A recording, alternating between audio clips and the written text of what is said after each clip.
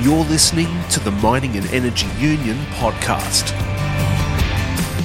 Yes, you certainly are. Thanks for listening. I'm Tim Brunero. Today you'll hear about a very specialised job in mining, that of dragline operator, and learn everything you need to know to get your bum in the seat of a 6,000 tonne, 24-odd storey dragline. A dragline excavator is a huge specialised crane which sits on the edge of an open cut pit and reaches down and lifts dirt and rock off the coal below. Cessnock-based Chris Moylan has 20 plus years experience in mining at Hunter Valley Operations and Mount Thorley Warkworth. He says it's not a job for those afraid of heights. When you're sitting on the edge of the cut, you could be looking down over a 60 metre drop with dirt rilling out underneath you, and it's pretty much like looking in a glass bottom boat. There's a windscreen in front of you, goes from floor to ceiling, and the cab basically is hanging over mid-air, and you're just looking down into the bottom of a big hole. Well, the view may be daunting, but we haven't even talked about the machine yet. By any measure, it's a whopper. It can lift 160 tonne of overburden in its bucket. That's like lifting 120 cars at a time. And it uses so much electricity, the legend is local power station workers noticed the dip in supply when the dragline had started up.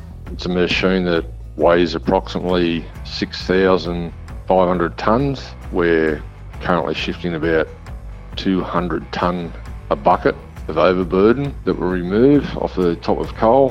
The machine can dig roughly about 85 metres. It's worth about 200 million, wouldn't get much change out of about $200 million.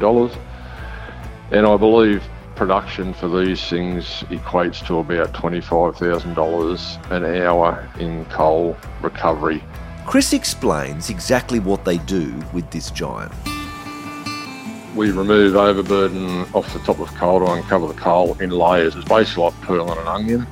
As the dig depth gets deeper, you need to walk the machine closer to the edge of what you're uncovering so the drag ropes don't drag through rock and grit and cut the ropes to pieces.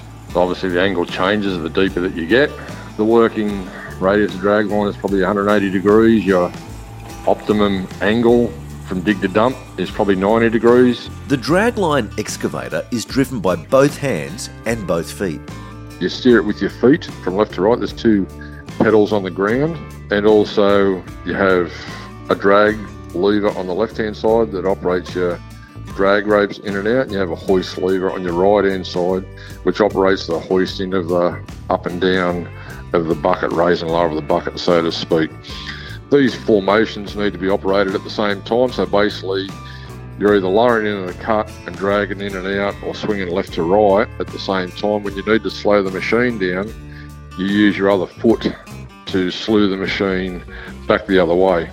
And basically the drag line never really stops while you're digging or dumping. It's always still slightly moving. So once you lower the bucket into the cut, you're then dragging in. Once you fill the bucket, you're hoisting up, dragging in at the same time, trying not to spill material out the back, and at the same time you're swinging to either right or left where your dump position is, trying to coordinate all these things at the same time, trying to keep the bucket in plane. The bucket can't get too far out under boom point, otherwise that causes massive amount of pressure on the boom of the machine. The dragline is run by 2 or 3 operators, tagging in and out of driving the dragline and driving the bulldozer which supports its work. We operate the dragline in 2-hour intervals. We swap over, which only takes a matter of 10 to 15 seconds. One operator gets out of the seat, the other operator is there waiting to get into the seat. We basically park the machine, settle the brakes, do a swap over, might have a quick chat about what we're doing. That second operator then will go out and get on the dozer. We do our own pad prep, so we're preparing the pad in advance for the dragline to keep progressing.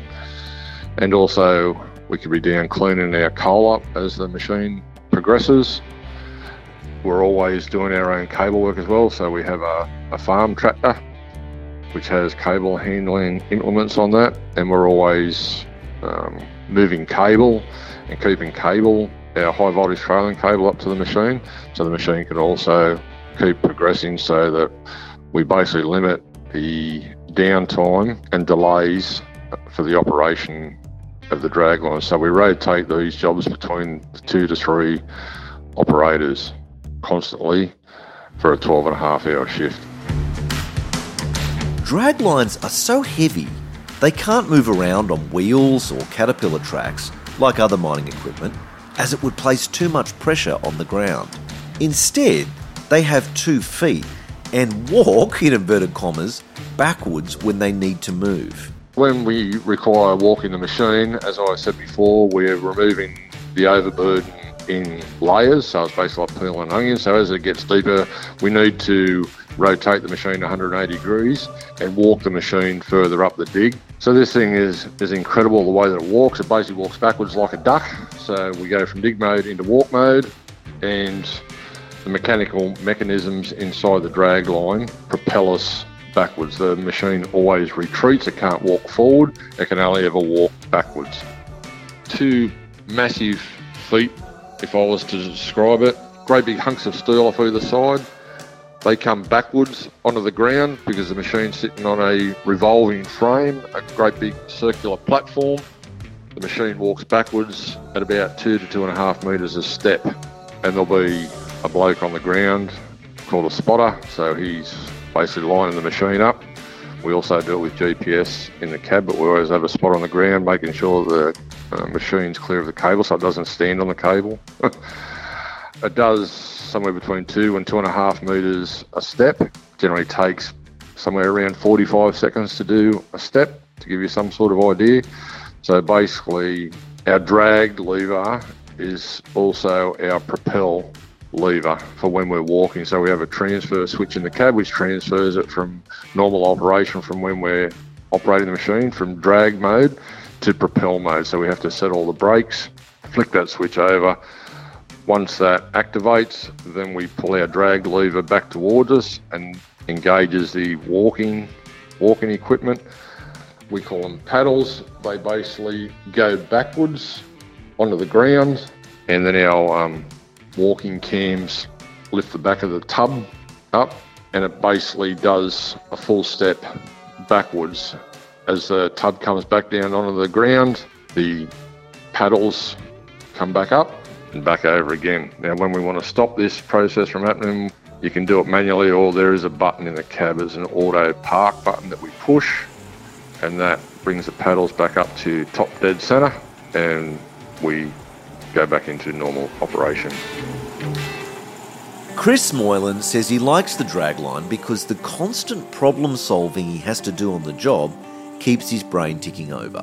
What I like about the dragline is the variety in the work. We're basically operating 3 or multiple pieces of equipment during our 12.5-hour shift, and also the close companionship that you are, because there's only 2 to 3 operators there and you've all pretty much got to get along. We resolve issues and problems that we have throughout the shift amongst ourselves. We basically have a plan, but we have to sort some of these issues out ourselves. So it is a close-knit environment and everybody has to get along. But what do you need to do to get yourself driving this $200 million bit of kit?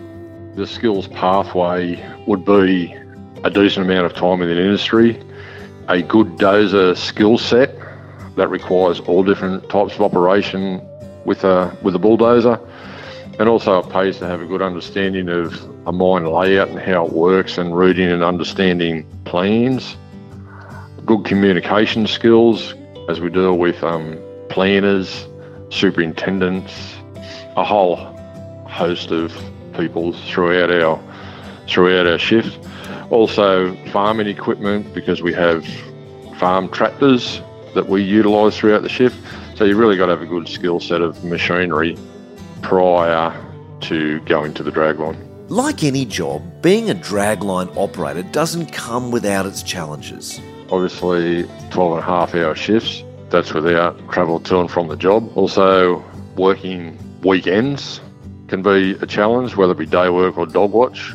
I guess also you've got to have a good people skills. We deal with a lot of different people, a lot of different mindsets. So we deal with operators, engineers, supervisors. Chris has some advice for aspiring dragline operators. If somebody wanted to have a go at the dragline, I would thoroughly encourage it. It's not an easy job, but if you love a challenge, it's that type of machine. I would highly recommend it. Give it a go.